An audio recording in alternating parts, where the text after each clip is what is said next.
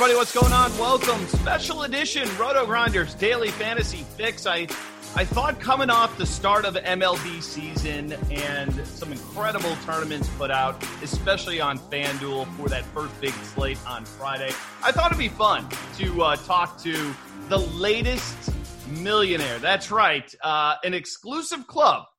I don't know how many there's been. I'm guessing in the hundreds or so, but we've got another DFS millionaire, and on Friday night's contest on FanDuel, it was one of the biggest contests in the history of DFS in terms of number of entries, over 1 million. And joining me today is Andre. He goes by DRizzy 26, and he was, of course, the big winner on Friday night. Andre, man, first off, congratulations. How are you feeling here a couple of days after the win? Thank you, Dan. And I'm feeling great. Still unreal that I won, but, just taking it day by day and just, enjoying it and letting it soak in. Well, let's start with your history as a DFS player, and then we're going to get to the night. I looked on your Rotogrinders profile, and it says you've been playing since 2016. So how do you kind of categorize yourself as a player? Are you just a casual player? Do you have certain sports that you play in? Are you somebody who just searches overlay? What kind of DFS player are you? I definitely consider myself more than a casual player. I take it seriously. I joined you guys actually in 2016, started becoming just as a subscribed member. I've been playing a little bit before that, 2015. And since then I knew I just wanted to get better and better at it. That's always been that competitive drive in me. So I just started playing and learning more. And after my first contest, I entered, I think, with NFL a while back. I was so close to first place. And then I think Adrian Peterson got taken out the game, if I remember correctly. And then it all went downhill from there. I only cashed with $40, but it taught me a lesson. It was like, you know what?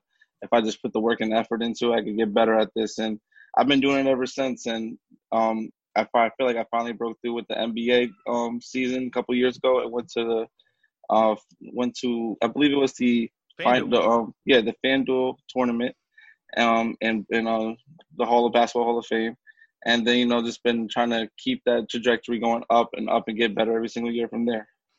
Well, you basically hit the pinnacle because we don't see much bigger contests than what we had on Friday night on FanDuel, and you outlasted everybody. So give us a little bit of background on who you are, where you're from, and who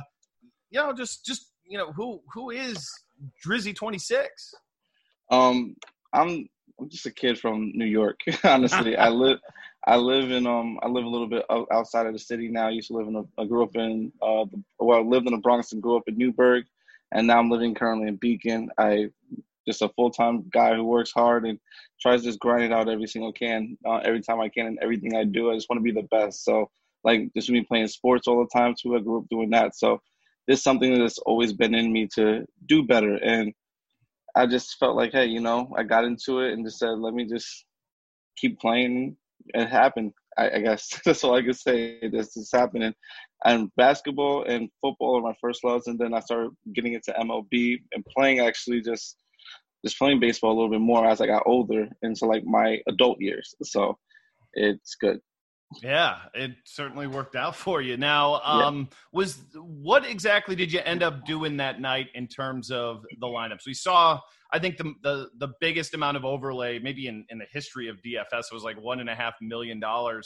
And the buy-in was pretty affordable. I mean, I think we came out and said if there was ever a tournament to mass multi-enter, that was it. It was basically almost like a double up with a chance at $1 million.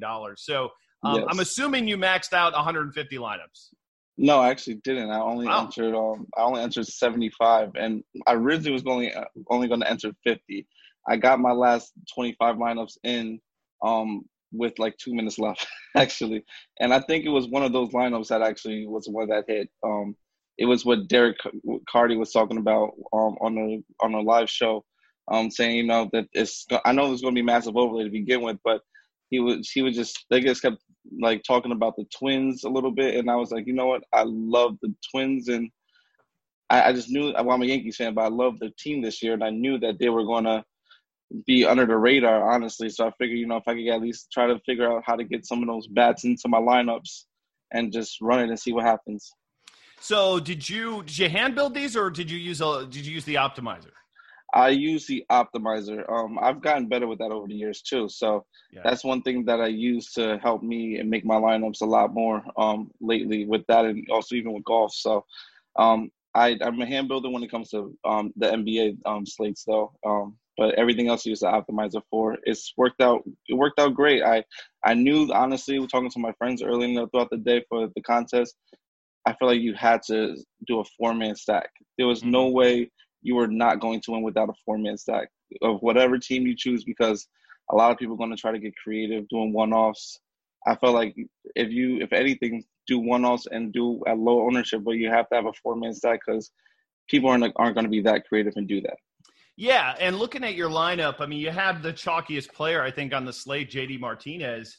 Yes. And it was your 4-man stack of Boston, but you look at the players you had in that stack, Peraza at 2%, and Bradley at like 3%. And, people often talk about, like, in GPPs about, sometimes it's a benefit to fade the chalk, and there's no question about it. But I think what you proved with this lineup is it's more about the total ownership, because you can build very unique lineups even with a million other opponents that you're going against when you've got sub 5% guys, and that's exactly what you were able to do with those Boston stacks, and it worked out pretty well for you. Was that part of the plan? Yeah, it was part of the plan. Just because I knew everyone was going to be on Boston, and obviously the more popular players we're going to be targeted a lot more. So I figured, even though it's not really the best matchup for them, let me just take a chance and see what happens. And I made sure that I put them into my lineups and target them more often than targeting the top half of the lineups to make sure it worked out a little bit better. And then the Dodgers news coming out a little bit before lock helped out too a lot. Yeah, with the pitcher change. Yeah, no doubt. Max Muncy was on your team, scored the most points, 49 for you. And I want to get to the sweat here in a moment, but I want to get a little bit more into the lineup build, because I mean, you finished with 314, second had 310, but let's not ignore that there was some exciting finishes here at the end of the night. Yes. But Shane Bieber was your pitcher. Where did he rank in terms of the guys that you used? Did you really narrow the pitcher pool? Is it just a couple of guys, or did you spread it around? I narrowed it down to about, since I knew I was entering like 75, 50 at first, I knew I wanted to narrow it down to about a good 5 to 6 pitchers. And then from there, I just honestly, like every time I kept running the projections over the day, throughout the day, seeing Bieber just kept popping up more and more and more and more. So I just said, hey, the numbers are suggesting that he's going to do well. And I know Kansas City has a high strikeout rate from the guys that are there, and they're just fast when they get on base and like to steal a lot. So I took the lines that I know and just said, I'm just going to roll with the punches and roll with the lines that had Shane Bieber in them and put him in the majority of my lineups. Well, let's get to the night, because obviously looked pretty good. I mean, after the 7 o'clock games, 8 o'clock games, you had Bradley, you had JD Martinez, Kepler went off at sub 10% ownership. And then the late games roll around. You got Muncy and Pham, who, ended up obviously having big games for you. How closely were you monitoring this? Because some people are manic and will watch, the scoreboard the entire way. Then there's other people like me who are old and fall asleep and just wake up in the morning and say, what did I win? And unfortunately, I did not win $1 million when I checked my FanDuel account. How did you sweat this that Friday night? I sweated in real time, and with just watching my phone and watching the game cast in live time, especially with Moncada up at bat and Tatis, because those were the two players that he had that if they just hit a run in or anything, I would have not have won the $1 million. So I was, when on their last at bat and he was that close to me, I was just literally sweating. They're sweating the whole time, and my friends were just letting me know. I said, just don't tell me. Just don't tell me. I'm gonna look away and just see what happens. Let me know what happens. And then when it just struck out, I just jumped for joy and was screaming. So how many people did you bring into the loop that like this potentially could happen? I would say about 6 people. They were probably sweating with me the whole time. Like, since we, this whole pandemic we all had to be quarantined off. So me and my girlfriend were here just watching it and sweating it all out. And then my friends, they were watching the games and cheering me on and just waiting and just watching the at-bats and just, making sure that we were all good. We were all on the phone and video chatting the whole time.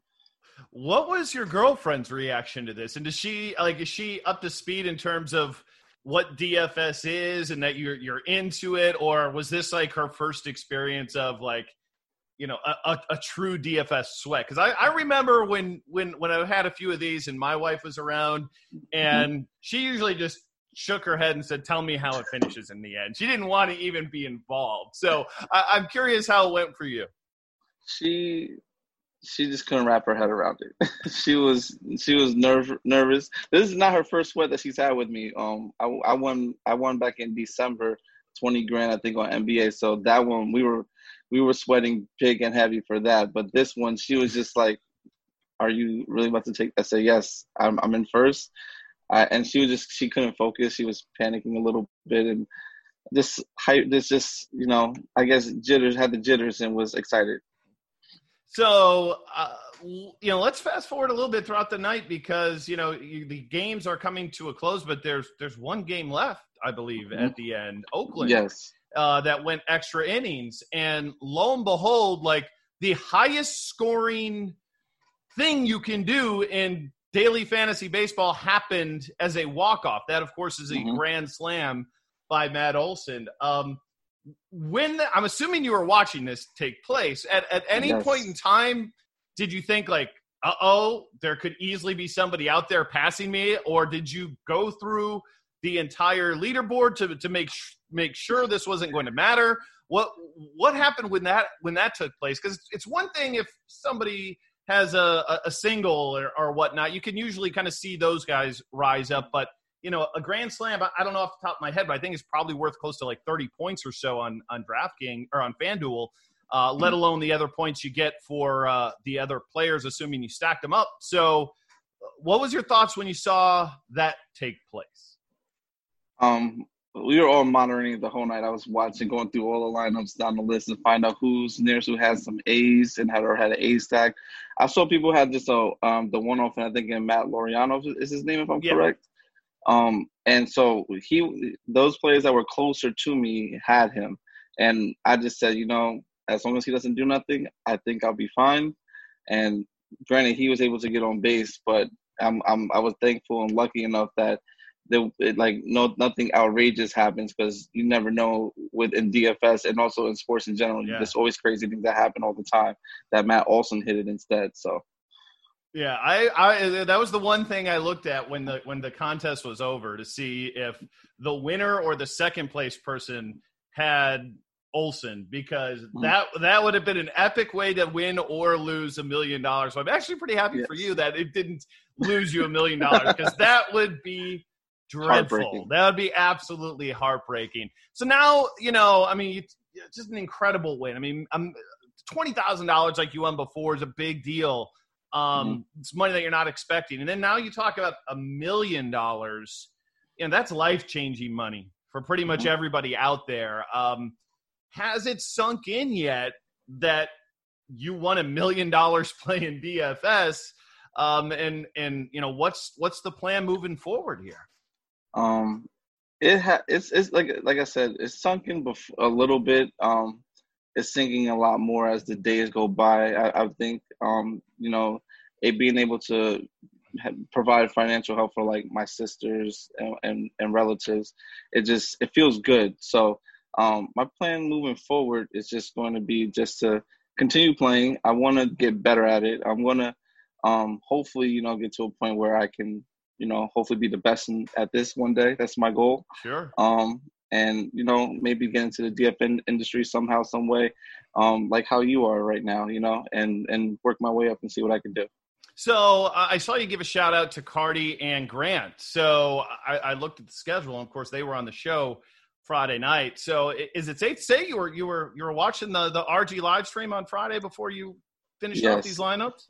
I definitely was for sure. I was watching them as I'm making my lineups and just like listening to them, thinking about little things that I might have missed because, I always like to get other people's perspective because even though you can do it by yourself, you need just that little thought process, and then you look into the information and see that, hey, just confirm what they were saying, and hey, this might work, and just add it to your formula, your plan, and just hope for the best. Yeah, you know what? You summed it up really well there and that's what I love about DFS so much is ultimately you're the one at the end of the day who still has to make it. But getting the perspective from people who are really great at math like Cardi and know the game backwards and forward, and then somebody like Grant who's been in the industry for, I feel close to like 8-9 years and knows how to build lineups and just getting a little bit of perspective. And it's funny because I've been doing this longer than almost anybody.